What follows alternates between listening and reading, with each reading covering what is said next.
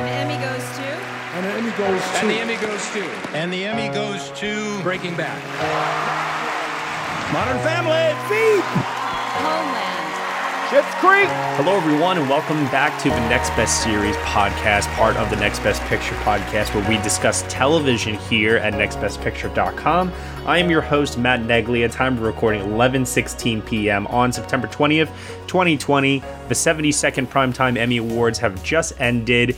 We are here to deliver our recap to all of you. Here to join me to do that, I have Amanda Spears. Hi. Michael Schwartz. They did it. We did it. We all did it. And Tom O'Brien. What can I say? Well, this was by far the most unique award show I think any of us have ever seen. And even without a live audience, the show still managed to be 3 hours long. I had a feeling, I was like thinking to myself, maybe there's a world where they get through the show a little bit faster, maybe.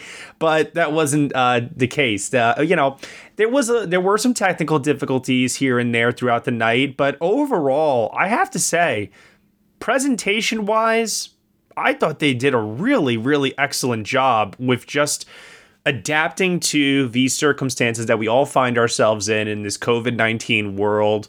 Michael, what did you think of the presentation of the show? Oh, I thought the whole thing was seamless from start to finish. It started off with cuts to old crowd shots from previous years, which I thought was like some meta joke at first, but then it kept going on without any reference, and I thought, oh, maybe they are just going to keep cutting back to old footage from the audience, and that would be weird. But of course, it was cleared up, and you saw what was going on.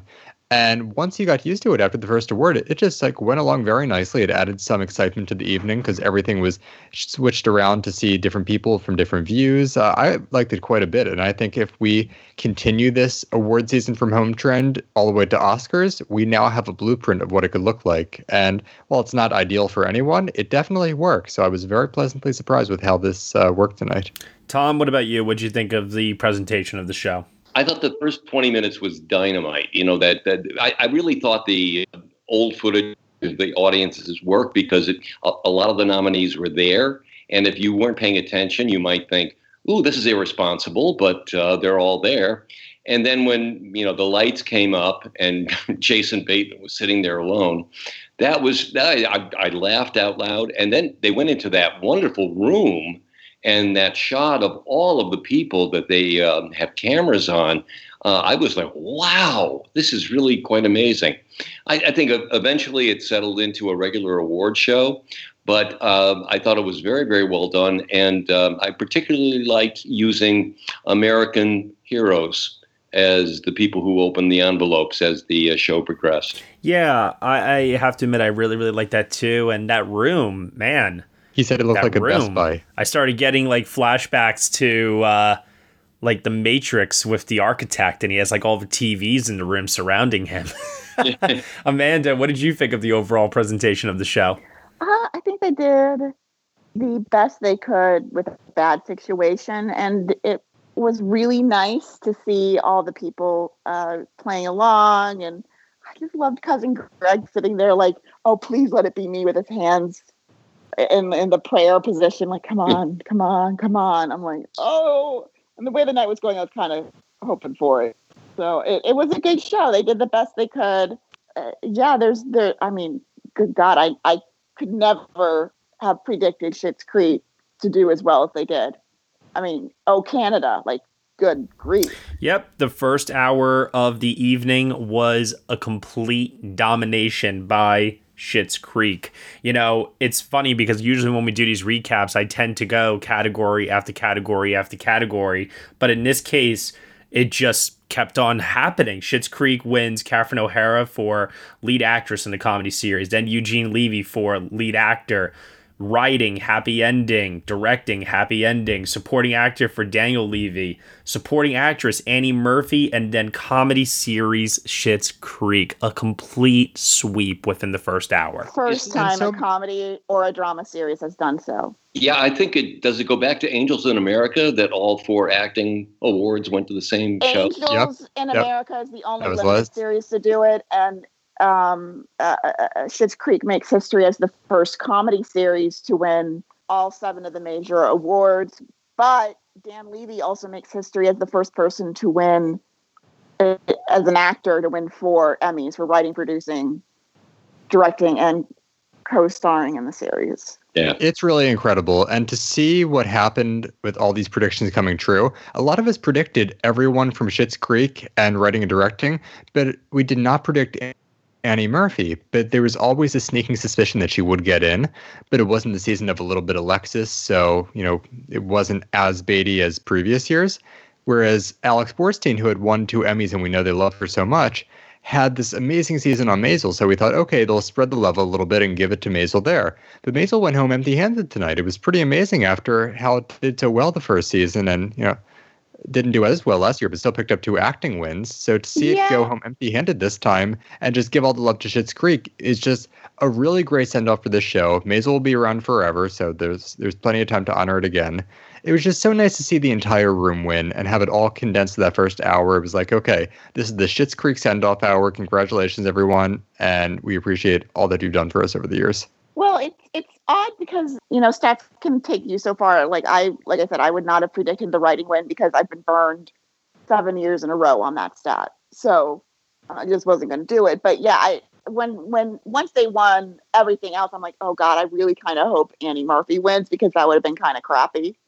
Be the one person there. The one thing I will say, and I love Catherine O'Hara and I love Eugene Levy, I was surprised neither of them mentioned their Christopher Guest acting troupe member, Fred Willard. I thought at least one of them might say something about him.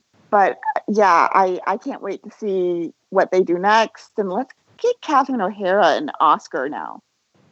Yeah. I kind of like the fact that as risky as it was, that the entire Schitt's Creek family, crew, cast were all in the same room, so that when all of this came down, you can see just how happy everybody was for each other. They knew they were going to have a big night, and they rented out that very, very nice looking spot with tables spread out. I'm sure they had people serving them their food. Like, they rented out a hall, and I thought that was incredible, honestly, because it was really, really, like you said, Tom, it was really, really great to see a celebration, a party, if you will, social distance, of course, with hazmat suits and all. Yeah. But like, it was refreshing compared to some of the Zoom video recordings that we received of people just sitting in their living rooms and such, just being a little bit more chill and relax. I loved it, and it almost felt like, in a way, because it was so jovial, it almost felt like we were all part of that party too. Oh, absolutely. Yeah, it was a very intimate feel, especially with the Schitt's Creek team. That was just like, all of them in that room together, and it was a family. So many of them are family, that it was just, really nice to feel the sense of the community. And that's what that show is all about. So it felt very appropriate. I am getting a little wary in the comedy side of this 1 year love fest. The 3rd year in a row we've kind of seen it, where it's like, we love Maisel, here you go. We love Fleabag, you betcha. We love shit. I really hope next year we see a race, or if there's not a new series, maybe, I don't even know what's going to happen next year. I mean, we don't know how Blackish could win comedy series next year. We don't know, because we don't know what's going to be on TV. But it just feels like it's like they're having this love it and leave it kind of night. Once a year on the comedy side, where it's like next year, it's like if that one show gets nominated for 24 awards, it's like, yeah, I'm just going to go all in on that show because the stats show it. It has, but the thing is that Schitt's Creek had an underdog story that was almost irresistible to people, and even in supporting actress, anybody from Maisel could have won. But I think Annie Murphy was just, well, I wouldn't say carried along, because she was really good in it, but I didn't expect her to win.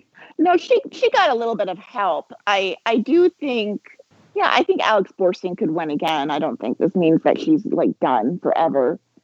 It is interesting to see what will happen next year and what show might be next year's big comedy series, since we're kind of in that a sweep. And I was actually kind of happy that Succession and Watchmen didn't do the same thing, because I was like, oh God, this is going to be so tedious if they just give each of these series all of these awards. I think that, like, because I have to admit, heading into the evening, we all knew that Schitt's Creek, Succession, and Watchmen were going to win the top prizes. And I had said prior to getting on the air to some people, there is no way, even though they are going to obviously win the top prizes, there is no way that a single one of them was going to sweep in their respective categories, even though there was a potential chance that that could happen for each of them. Like it really was like in the cards that that could have happened, but it would have been like highly unlikely. And I think Schitt's Creek, the big ones that it ended up getting, especially, you know, supporting actress, which, you know, a lot of us did not predict to happen.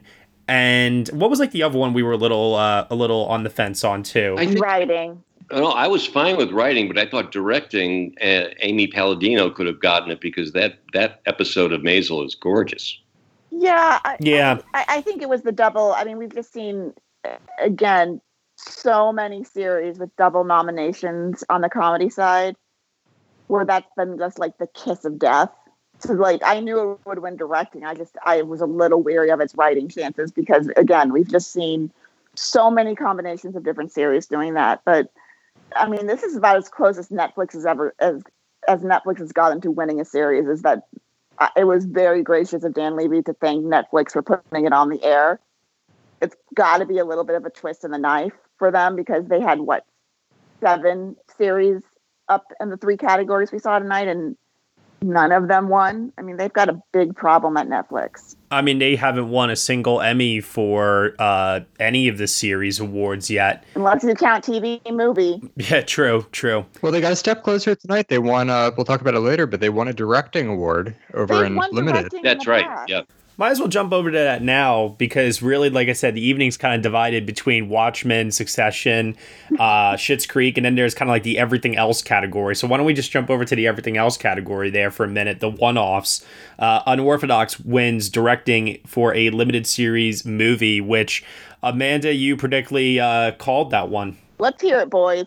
That was awesome. Good call. You knew what was going to happen with Watchmen, where we all thought it was going to be some big sweep in limited series, but it also just goes to show the effect that the pandemic had in some regard, because Unorthodox is a show that really benefited from people being home back in March. Agreed. And really getting the time to sit and watch it. And that is a show that once you sit down and really get sucked into it, you can't look away. It is totally gripping from start to finish, brilliantly directed, written, acted, shot, everything about it. So there was obviously some love and they got to show it there.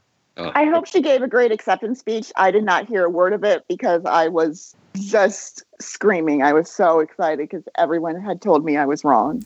I that was like one thing from just a personal standpoint tonight with acceptance speeches. I didn't get a chance to like really enjoy the acceptance speeches that much tonight because I was I had like a 5-minute delay on my feed. All of you guys were like watching the awards and like tweeting and announcing the winners before I had a chance to see them. So I was like typing away ferociously, composing tweets, and I didn't really get a chance to like actually soak in a lot of what was actually being said tonight. I really kind of just visually every now and then looked up, saw the presentation, and knew who was winning. But I really do need to go back and re-listen to a lot of these speeches because from what I understand, there were quite a lot of heartfelt speeches, but also a lot of political ones as well. And, you know, one of the speeches that I did see that was a one-off category that I thought was delivered very well was Mark Ruffalo for lead actor in a limited series. I thought he gave a really, really passionate speech. Ugh, I hate that series so much. I found that series so depressing a little bit that I saw of it, but now that he won and, you know, give a really heartfelt and passionate speech, it makes me want to go back and see what that was all about because he's a really talented guy. And, you know, you talk about someone to get an Oscar to next. He's been consistently turning in great work for a while, so it's time to really give him his due across the industry. And oh, I'm sorry, Michael. Would you say it's time? It's time for Mark Ruffalo. It's time, Robbie. Yes. I think that because I only watched the first episode of that show, but from what I could tell early on, it was a dual role. It was a heavy dramatic role. You know, he's a name. Yeah, I get it. I think that it was just maybe one of those cases where, you know. Yeah, I think the timing of the show was bad.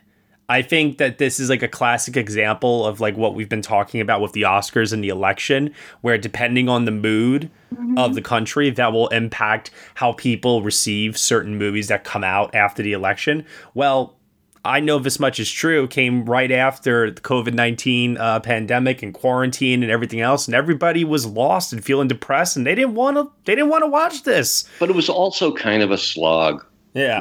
I only, like I said, I only watched the first episode, so I didn't get far enough to really feel that. Yeah, But but I mean, the fact that he was the series' only nomination would be the big problem. yeah.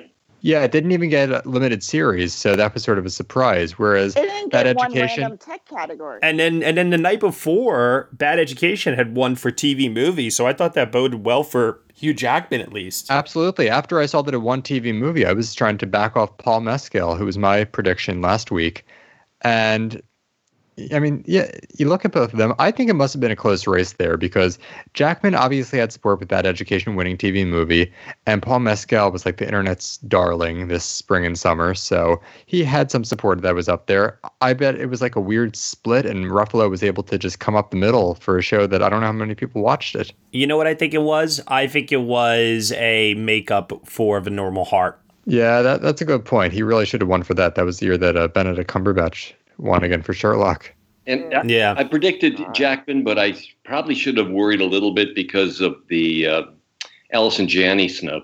Yeah, Yeah. that really was the thing that told me they didn't see it because Allison, I mean, we're talking about somebody who they will give an Emmy to for sneezing. anything. Yeah. Exactly. Last week tonight with John Oliver wins for a Variety Talk series. No surprise there. RuPaul's Drag Race also wins again for reality competition program. No surprise there. You know what was a surprise though?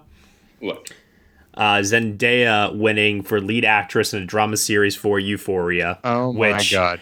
I had like this sixth sense feeling about this happening, like ever since I saw the damn show. I always felt like, oh, she could very easily, because she just is like, she's hot as a celebrity right now. You know what I mean? yep.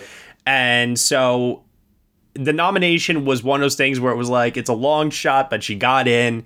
And I should have predicted her, but like Ruffalo and like a lot of the other acting predictions, I wasn't willing to go out on a limb and predict people without a corresponding series nomination. But the night before, Euphoria won what? 2, 3 like creative arts awards? It won song. I mean, it didn't win like a big creative arts one, but Yeah. it I still won understand, but something. it still like shows Yeah. that people watched the show to a certain extent. The one thing I did write off was her age because, well, one, Tom will call me an ageist, whatever. But when you do flip through these people who've won, if you look through the winners, you start going, you know, the Oscars might like to give breakthrough performers Oscars. The Emmys usually like to go for a woman of a certain age. I couldn't see it because I thought if it wasn't Coleman, Lenny made a lot of sense. And also, I thought if it was going to go for an outside series, it would be Aniston. Yeah. You know what's really funny is that my mother is like kind of texting me while the show's going on, and she too is watching it 5 minutes, before I catch up. So she texts me at one point, Lenny! And I'm thinking, oh my God, Laura Linney won. And then I see you guys in the chat going crazy about Zendaya. And I'm like, what the hell happened? I need confirmation now. And apparently my mom was just reacting to the nomination clip. And I'm like, God damn it, Mom. You need to call your cable provider. I don't have cable.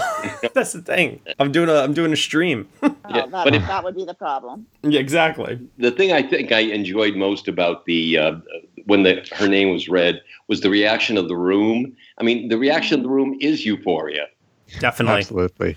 There was a lot of that tonight. It was like, I have to admit, there's something to be said for somebody on a Zoom in the room with a bunch of people jumping up and down, clapping, going crazy versus one person sitting in front of the camera and humbly smiling, bowing their head at, you know what I mean? Or whatever it is. I just felt like those moments where people around the winner were happy were like some of the best moments of the night. Like Mark Ruffalo's wife, for example, like that was just fantastic. Matt, I think you're the only person I know who watched Euphoria. That show flew way under my radar last summer. I knew it existed and that Zendaya was on it, but I had no idea it was going to turn into this awards thing. I can't call it an awards darling yet because it didn't really do anything else of actress in drama series. But the fact that people were talking about it later on, like when it got that surprise nomination over the summer, I should have paid more attention because, like you said, she's hot right now. And it seems like people are really responding to this show in a way that I didn't know about. So good for her. I guess I really have to catch up with it now. And I'm going to say two things to that really quick.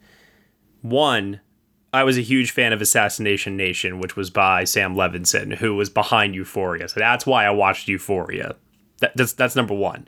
Number two, though, I think the reason why Zendaya won, other than the fact that A, she is really good in the show, and B, she is a really, really buzzed about star at the moment, I think that there probably was some vote splitting here because it was such a contentious race with Laura Linney, with Aniston, with Olivia Colman, and that does then, when votes, kind of split through like that, that does allow then for someone else to kind of come up unexpectedly. I agree. And then you have the Killing Eve ladies probably splitting it there, which just created this path that none of us really thought about. I know you gave it some thought, but didn't formally predict it, Matt. It was like Moonlight 4 years ago. It was the same exact thing where it was like, I wasn't ballsy enough to actually predict it to happen because stats said that it probably wouldn't happen. But you're right. That was truly my instinct moment of the night where it was like, man, I really should listen to my gut more often instead of my head. with the Euphoria, between that, Unorthodox, and the trailer for the new Bryan Cranston show, got to give an update here. Good night for the Jews in Israel. The Euphoria was inspired by an Israeli show. Yes. Had to Tel Aviv. I'm like, oh, look at all this. The Israeli talent is now invading America. It's like, right over the New Year, right? Right over the New Year. This is our Rosh Hashanah surprise. This is our plan all along. There you go. Supporting actress in a limited series movie. Amanda's gut instinct and intuition came out ahead over here. Uzo Aduba for Mrs. America. And me too. Oh, sorry, Tom. I should have given you a little bit more. Yes, you too, Tom. Yep, every now and then Tom and I were right together. Then we were wrong together. This was really interesting last week when we were making our predictions, because I'm looking at it here. Tom and Amanda, you were both right and predicted Uzo.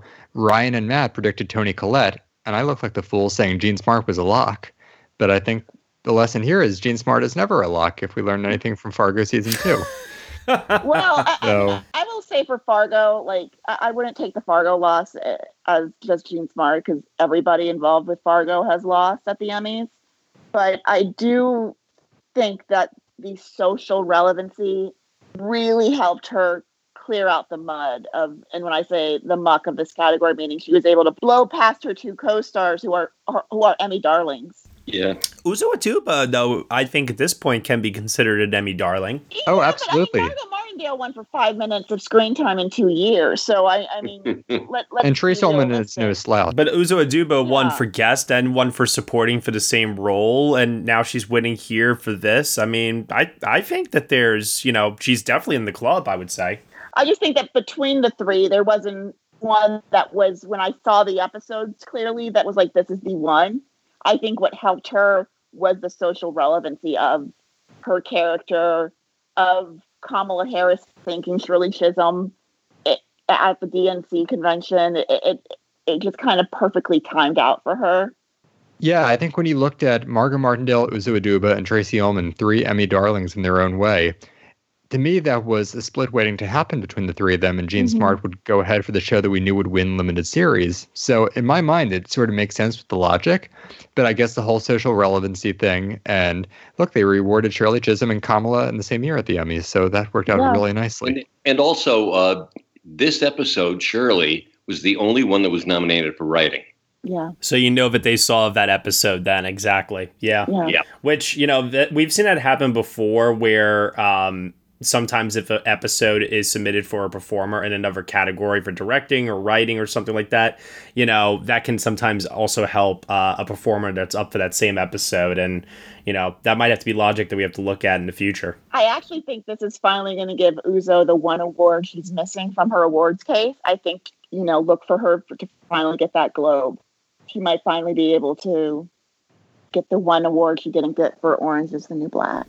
Over on the supporting side of things, the final two runoffs, we have Julia Garner for Ozark, Billy Crudup for The Morning Show. Michael, Julia Garner. Okay. I was very excited to see Julia win last year.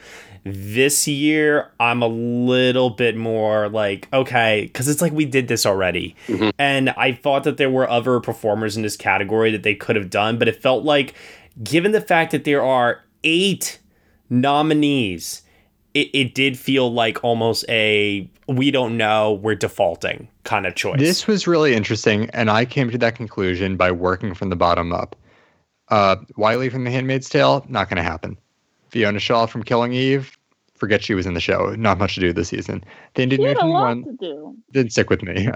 Thandie Newton from Westworld, don't remember much of what was going on there, and that show just so fell off the radar. I was surprised that she got in.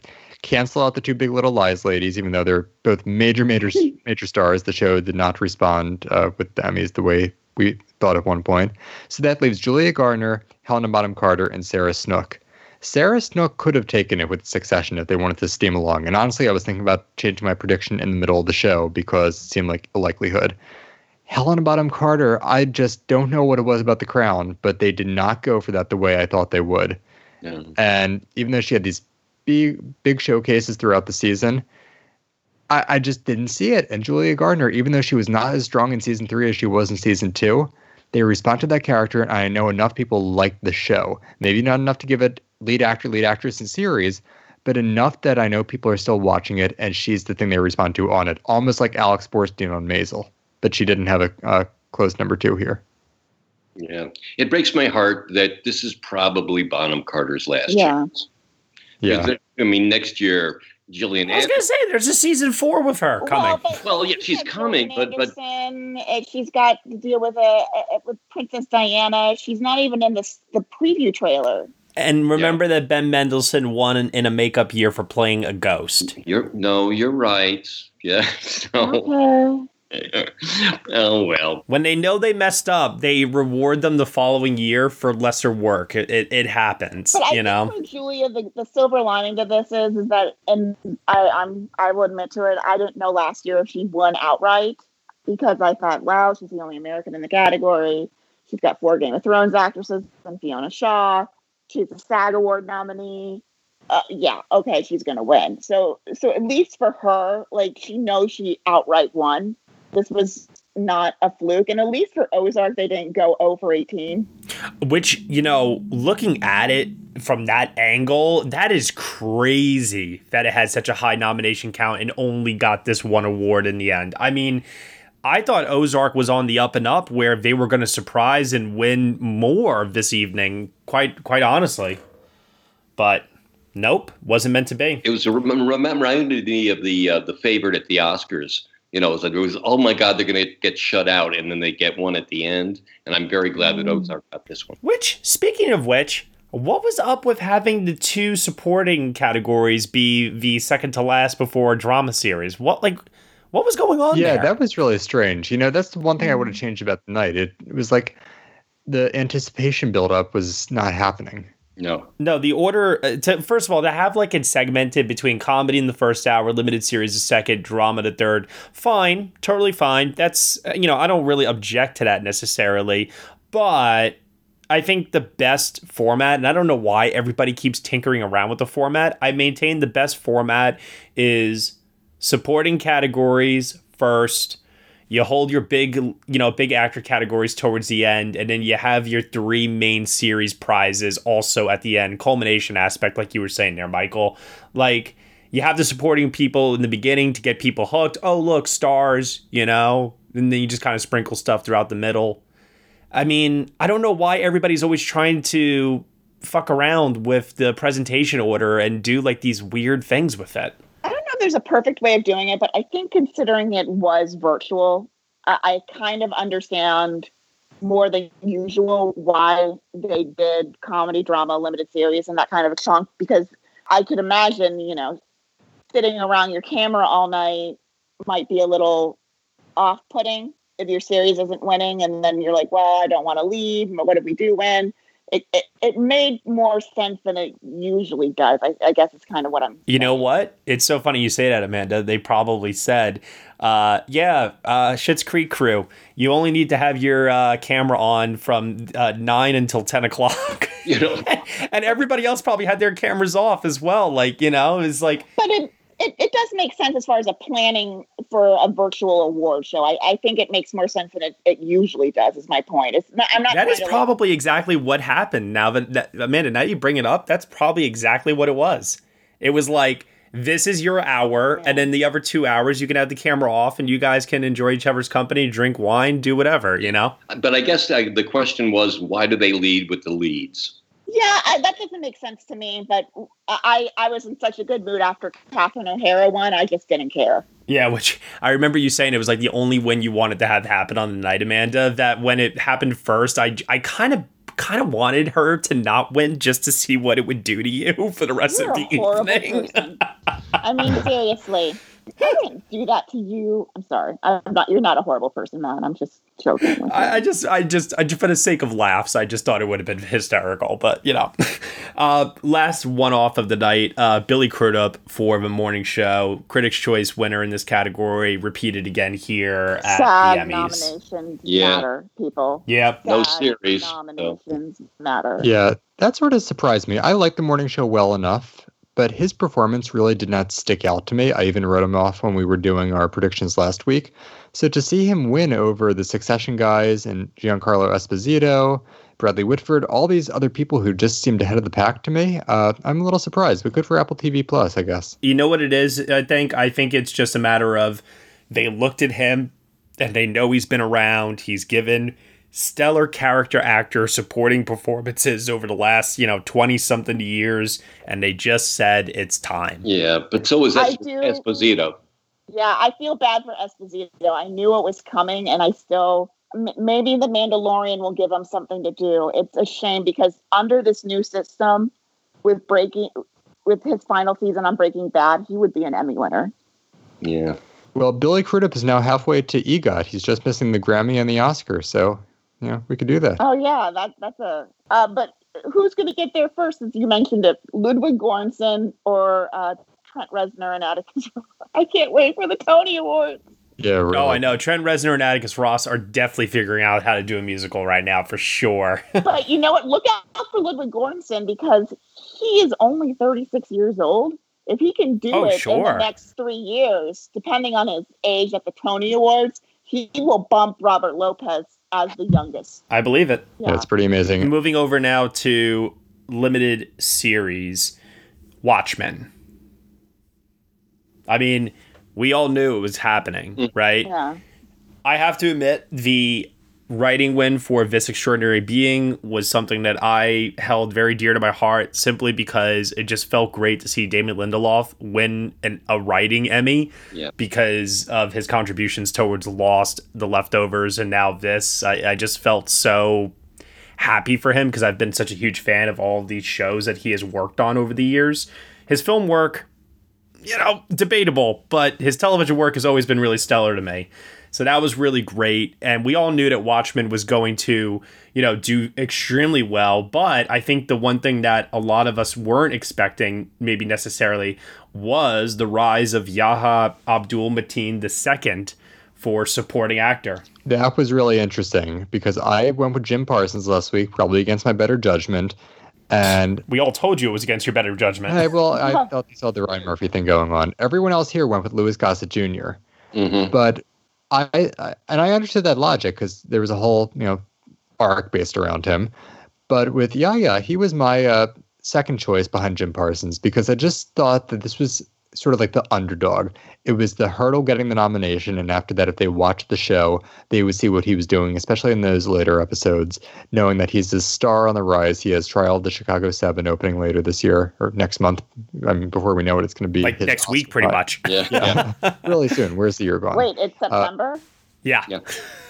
So, good for him, because he is someone who we're going to be seeing a lot from. He already made a little bit of a mark with Aquaman. So to see him come here and, be this player in Watchmen and people recognize who he is, give him the award, I was very happy to see that. And I think we'll see a lot from him in coming years. And Candyman next year, don't forget. Oh, that's right.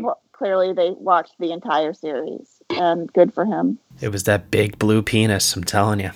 Oh, my God. Well, it's funny. I'm telling you. You have him win for Watchmen, and then you have Billy Crudup win for supporting actor drama. Did they get confused? Yo. Watchmen movie? I was thinking the same thing, Michael. I was like, yo, people accidentally went to go watch Watchmen on HBO and they put on the movie by mistake, probably. They're like, oh, this Billy Crudup guy is great. I didn't see the movie. Dr. Manhattan's. The movie is like kind of this. It's got its problems, but it's an interesting movie for its time and when it came out. But it's not something I recommend necessarily, but it's an interesting movie to say the least. Yeah. Moving over now to Succession. Succession won for Jeremy Strong, lead actor. It also won for writing, directing, for Hunting. That was a surprise. That was a and surprise. drama series. It's like, wow, the Hunting episode. Jeez. You know, if anything, you would have thought it would have been the finale, but instead they went for Bore on the Floor. Yeah. I really thought that Aberfan from The Crown was going to win directing. Like, I really, really thought that. I was shocked. Yeah. That's beautifully directed. I really think it's the lack of Stephen Daldry. Hopefully he comes back. Yeah, I mean, I think sometimes with The Crown and, the fact that they won the first round of the casting for the last season. So we might see this, like, we don't need to award them till next year. I mean, they still have season 5 and 6 coming.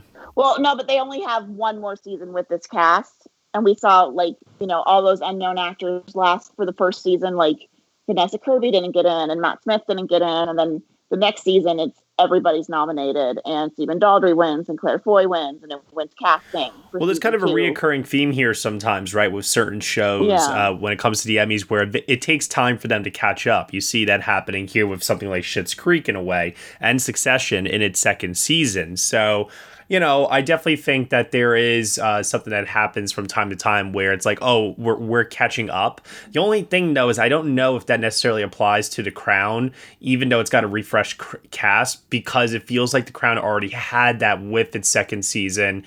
And I don't know if it's going to happen again, like on every even numbered season, they're going to have a rejuvenation, because Possibly. they suddenly catch up with it again. I highly doubt it. Well, I don't know if it's the catching up, but I think it's the immediacy of, okay, this is our last chance to award these people. Mm-hmm. And I think a lot of people know, though, it's season 5. We've got Imelda Staunton, Jeremy Irons, and Leslie Manville. Yeah. And Elizabeth Debicki. It's a great cast. Yeah.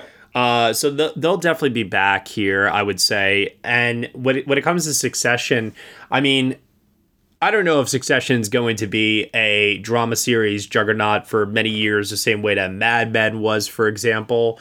But, I do believe that if the quality of the show maintains what it's been able to maintain so far, I could very, very easily see some of the supporting cast members picking up wins later. I could see the writing awards keep on coming through for it. Yeah. The Emmys like to do repeat winners, year after year after year sometimes. And I think that considering the performance of Succession tonight, compared to Watchmen, which isn't coming back, and Schitt's Creek, which is in its final season, it's very, very likely that we could see Succession continue its momentum into another year. Yeah, and historically, shows after they win a series award, we saw it with Maisel, we saw it with Game of Thrones after they won the first time, we saw it with The Handmaid's Tale after they won their first series award. They'll do better in nominations. So if you're on Succession, look out next season, whenever that is, you might actually be in a good position to get nominated.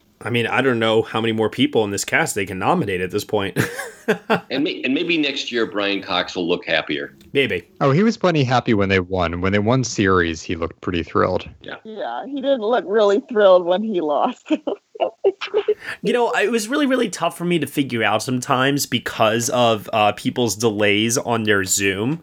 So I couldn't tell for a moment after the winner was announced if they were being like emotionless or if it was just a delay on their Zoom and then there was like a delayed reaction. You know what I mean? So for like a split second every time I'm watching like the co-star and I'm like, oh my God, they look so pissed. Oh, never mind. Now they're reacting. You know what I mean? They're happy.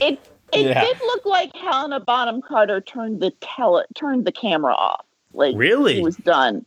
I can't say for certain. It's just, I mean, I'm again, there's like 5 boxes. It's not like she's in the audience rolling her eyes. It looked like she's like, okay, I'm done. Like, I don't know what time it is in London right now, but if I was her management, I would have said, look, there's a good chance you might win this. You might want to like get out of bed and be there just in case.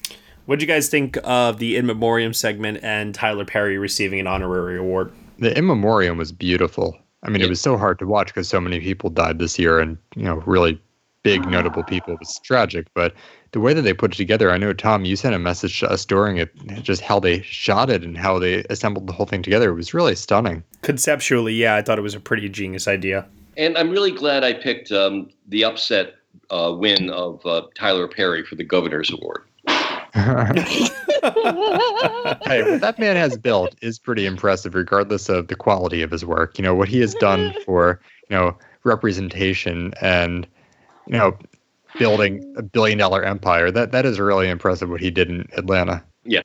I did see a lot of people on Twitter, like, a little upset about the fact that he was getting that because the quality of the work is so good that it's like we're rewarding like mediocrity and such.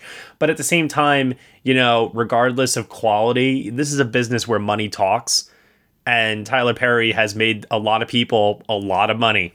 And, that's always going to be an interesting conversation. Another thing too, that I caught my eye tonight in particular was, I really, really need to stay off of the actual timeline during award shows, because within the first 2 minutes, I swear to God, the show wasn't even on to minute 3. I was already seeing negative takes from people about the presentation of the show. Wow. Oh, this bit is not it. Or that joke was horrible. Like, whatever. And it's like, my God, at what point can we all just come together and just enjoy an award show as lovers of the medium? Like, why do we have to pick apart everything? Why? So before we leave Tyler Perry, I just want to note that how many people, and not just in front of the camera, but behind the camera, people of color hired as crew that he's given their start to. Yeah, it's true. There was also a lot of winners of color tonight. Once again, the Emmys incredibly diverse. I saw somewhere that Zendaya is the second Best Actress in a Drama Series winner after Viola Davis. That's correct. I think, right? That's correct. And I mean, you had Uzo Aduba winning, Watchmen with Regina King. I mean, the Emmys, I mean, yes, they have more categories than the Oscars do, but I mean, they still always put the Oscars to shame, I feel like, when it comes to diversity. There was an amazing stat, speaking of a different type of diversity, that tonight, when Zendaya won lead actress in a drama series, she only became the second person from an HBO show to win in that category after Edie Falco. Which, when I saw that, I couldn't believe that at first, but, I think that also, speaks to probably, if I'm taking a guess here, a bit of the programming that HBO tends to do, which does tend to lean more male-centric. Well, sometimes. It depends where you look. Like Sex and the City, of course, was a comedy, and that's like one of their big premium shows, so it wouldn't have won in that category to begin with. But you look through, like Nicole Kidman, I think, deserves to do it this year. There are so many people who, could have done it over the years, so to think that it's only the second where it actually has happened, that was a surprise to me.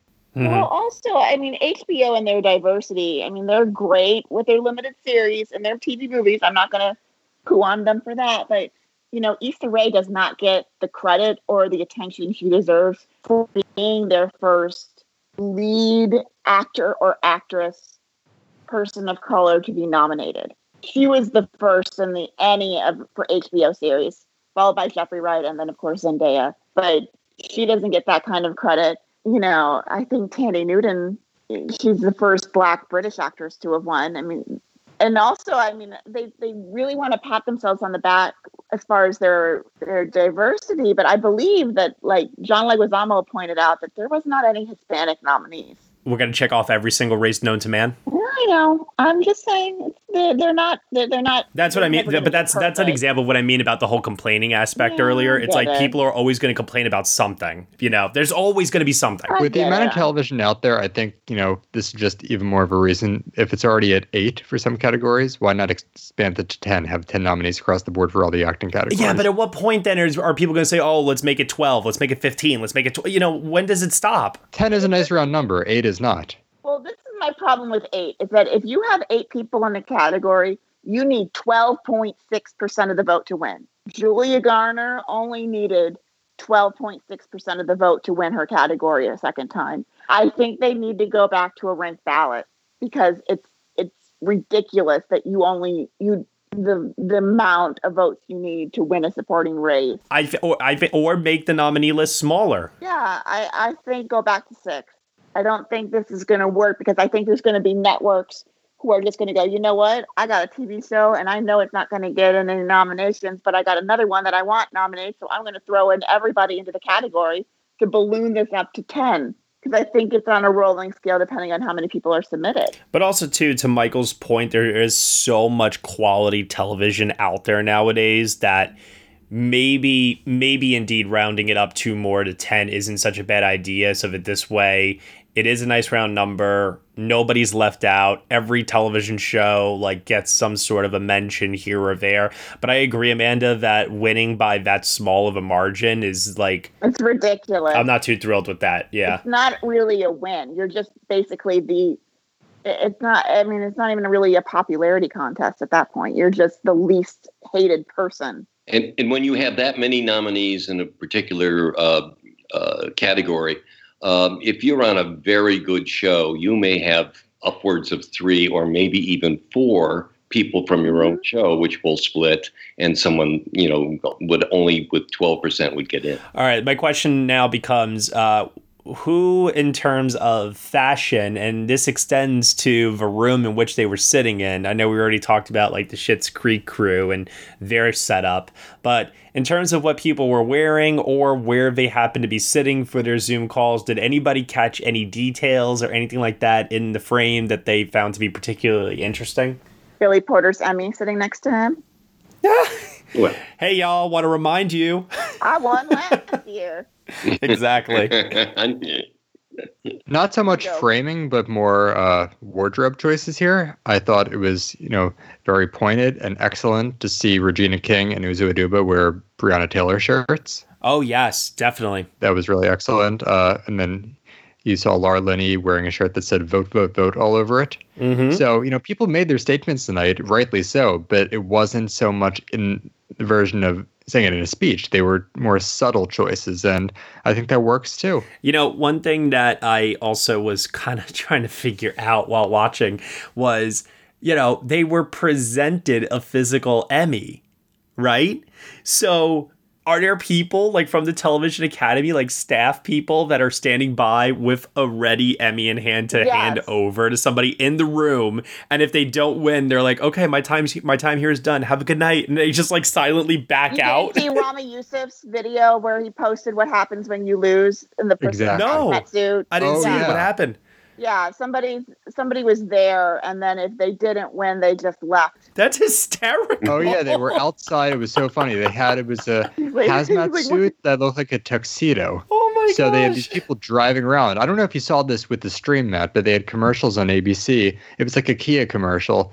They had all these Television Academy interns driving around the different areas in these Kias in hazmat suits outside the people's houses or apartments, wherever they are. Wait. So the hazmat suit for the Schitt's Creek crew, that was not a Schitt's Creek thing? That was an actual That's thing? everywhere. They were from the Television Academy. That is, oh my God, that is too funny. They were designed by a top fashion designer to have a hazmat suit with the tux. So they went to all the houses. They were driving all over outside the nominees' homes, and then they would either come in if they won, or if not, they would just wave and walk away. The amount of coordination that is needed on the Television Academy's part to pull that off is making my mind do jumping jacks right now. It was really staggering, and well done to Reggie Hudlin, who really got this whole thing together. By the way, guy's having a great year. He apparently introduced Doug Emhoff to Kamala Harris, so he's like putting together the future second family in addition to pulling off the biggest Emmys of all time. Guy really knows what he's doing. Yeah, bravo. It's an honorary Emmy for putting this together. Jeez. Any other little nuggets, little details? That Rami Youssef thing is hysterical. I just saw it now for the first time. Does anybody else have anything else from the evening that stands out to them? I really did like the uncontrollable fire bit that happened with the first Yes, award. That was 2020 in a shot right there. Yeah, Yeah, seriously. right There was like an unpredictability with the whole evening. Even when Sterling K. Brown got up to present the nominees and there was like a technical difficulty and he just was like, he was in I don't give a fuck mode, about the whole thing. Twice and all night. I mean, God, talk about the person who had to be on camera for a lot of times. Like, okay, we get it. You don't like me. You're over me. Yeah. Yeah. But I think in the future, I don't think any more presenters should bring on alpacas. Poor Randall. That was like at the Oscars back in the 90s when they had the bear with Billy Crystal. Oh, God, yes. Anything else? Any other details? Any other call outs? Anything? I really think it's a shame that, a lot of people didn't see Eddie Murphy's acceptance speech because that was probably the most personable he's ever been. Yeah. I was actually going to make a similar point. Just give a shout out to all the people who won guest Emmys last night. It was Eddie Murphy for SNL. I'm going to say Kamala Harris for SNL, but it was Maya Rudolph winning for playing Kamala Harris, which is really great to see. They won comedy, and then over on the drama side, it was Ron Cephas Jones for This Is Us. So still a little bit of love left there. And Sherry Jones, who they love for Succession. Yeah, I mean, the Sherry Jones call was one that, made a lot of sense. The Ron Cephas Jones one was one that is still kind of perplexing me right now. I still don't really understand it. I don't get it. Amanda, you called out how this was actually a good sign. And, we saw more examples of this tonight, actually, that your series does not need to necessarily be nominated for series to win an acting award.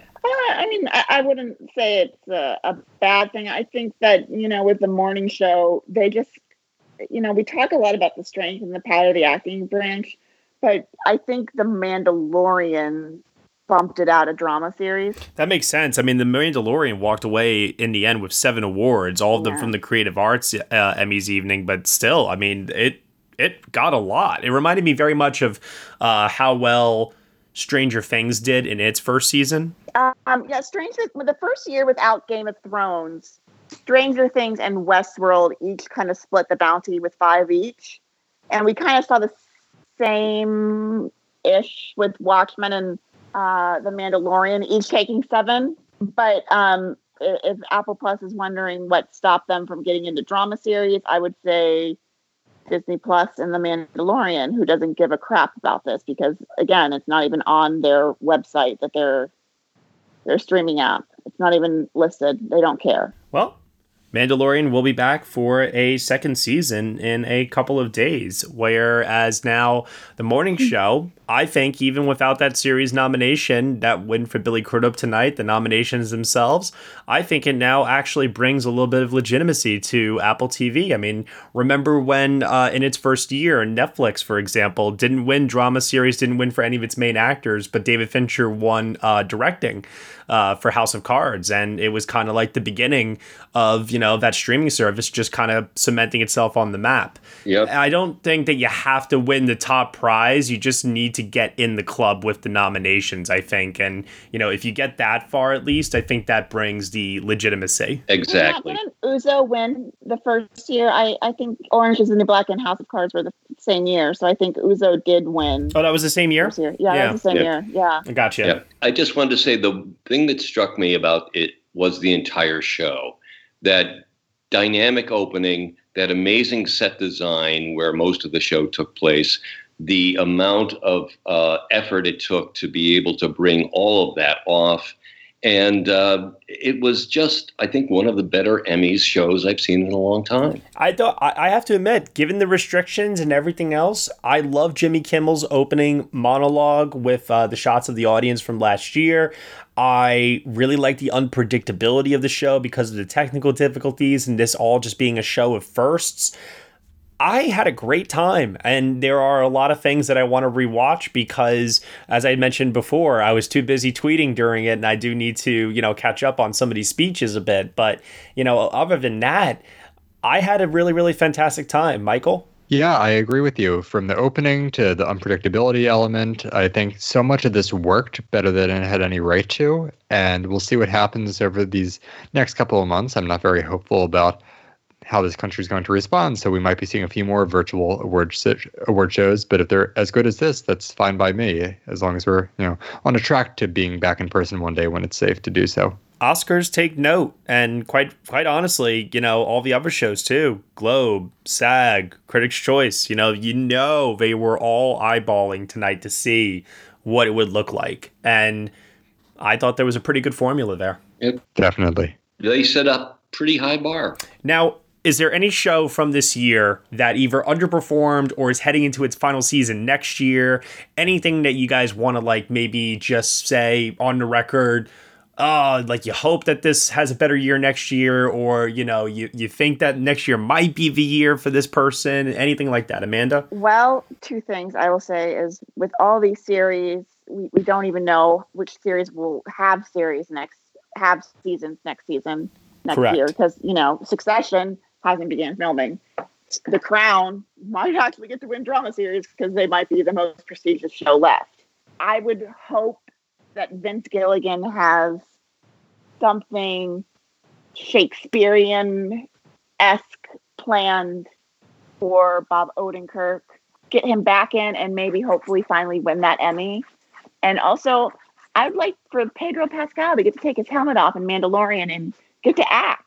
Because if that show is on Emmy's radar, if he gets to emote and not just be the guy in the tin can, he might actually, be able to sneak into a top category.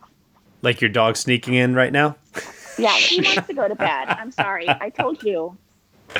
He likes Baby Yoda. Tom, what about you? What are you looking forward to? I am really hoping that if it comes back for a second season, given the pandemic, that this next year will be the year of The Great. And Michael? I think after the overperformance in the writing category this year, What We Do in the Shadows is going to come on strong with some acting nominations next year and maybe even pull Schitt's Creek. Who knows? I think that show is making, its way to an upward trajectory here, and people really better watch out because that is really getting a lot of traction. I definitely echo the What We Do in the Shadows, and also I echo the Better Call Saul sentiment as well, especially with it being the final season for that particular show. I think that there are a couple of things next year that will die off. I think Stranger Things will be done finally. I think Westworld will be done. But the real thing here is, other than The Crown, like Amanda said, and Mandalorian season 2 apparently. What else is there? Slow steps. Production is resuming. It's just a matter of when the new, timeline will allow these shows to premiere by. Well, here's the thing I'm going to just say about that really quickly. You guys would be very, very surprised considering how long it does take sometimes for shows to come out with new seasons. I think everyone would be very, very surprised to know that sometimes they really drag the waiting period out for a show to premiere when they don't have to. It's all just strategic in terms of when they shoot it, when they go into post, and when it actually premieres in terms of the schedule. But I really do believe that the amount of time it does take to shoot some of these and actually really get a season in the can, because you can do post while a season is still kind of airing, it buys you a couple of weeks of buffer time, so I do think that we could be in for I think we could be in for something pretty incredible in terms of turnaround time if the stars do align in early 2021. I mean, fingers crossed. Well, depending on what they decide, Succession or Stranger Things, I think Stranger Things might have actually already started, might be done. That might be one of those other shows that's already done. But, maybe we don't see 10 episodes. Maybe they only do 6 or 7. That's a possibility too. Yep. Yeah. And I saw today that they did film an episode and a half of Fargo with Chris Rock. Yeah. which I'm really looking forward to. I thought they had a whole thing of that was coming out. Yeah, they only had to finish the last episode and a half. Oh, got it. Okay, that's what it was. I think this Sunday, they said next Sunday, the first 2 episodes are going to be available. And, for Chris Rock, look out for him at the Golden Globes. The Golden Globes, like Fargo, the Emmys do not, acting-wise. We shall see. We shall see. It might be the only limited series in there. He could win. Let's put a bow on this year's Emmys. It's been a very, very fascinating year of television, to say the least. Michael, final thoughts before we go. R.I.P. RBG. Vote, vote, vote, vote, vote. Tom? Echo Michael. Vote, vote, vote, vote, vote. And Amanda? Vote, vote, vote, vote, vote. And it was nice to see Jeremy Strong break the 9-year trend and Best Actor of First Last. But I do kind of still feel bad for Steve Carell because he's lost like about 20 Emmys now. I've lost count. And my final thing I'm going to say is we actually have a new format coming to Next Best Series. Starting next month, we will be reconvening over here once a month, the same way that we do for our Next Best Theater episodes. We're going to keep this very free-flowing. In the past, we have done specific reviews for specific shows here and there whenever we could fit it in the schedule. Not anymore. Now what we're going to do is once a month, we're all going to get together. Whoever is available, whoever on the team wants to come on, and it's going to be just a casual conversation about, hey, what have you been watching on television since the last time we were here? Could be a continuation of a show that you talked about last time. You could be revisiting a show just for comfort purposes. Maybe you started something, you didn't like it, and you decided, all right, I gave it 3 episodes, I'm going to move on to something else. It's going to be just a, what have you been watching? And I'm really, really excited to be a little bit more consistent with our television chats in that regard. And hopefully it'll be fun because it's not, there's going to be no structure to it necessarily. It's going to just be us getting together and chatting. And, hopefully maybe of that there will come a structure. But for now, I'd rather just keep it casual and really just make it something fun for us to talk about. All right. Amanda, where can I find you on the internet? At Miss Amanda Spears, but I am taking a break because I'm tired. Michael, where can I find you on the internet? You can find me on Twitter at mschwartz95. Tom, where can I find you? And I am on Twitter at Thomas E. O'Brien. And you can find me at Next Best Picture. Thank you so much, everyone, for listening to episode 12 of the Next Best Series podcast, part of the Next Best Picture podcast on nextbestpicture.com. You can subscribe to us on Apple Podcasts, SoundCloud, Google Play, Stitcher, TuneIn, Player FM, Acast, CastBox, and also on Spotify. Be sure to leave us a review on Apple Podcasts and let us know what you think of the show. We really appreciate your feedback and your support, which you can lend on over at Patreon. For $1 minimum a month, you will get some exclusive podcast content from us. Thank you so much for listening. As always, we shall see you all next time.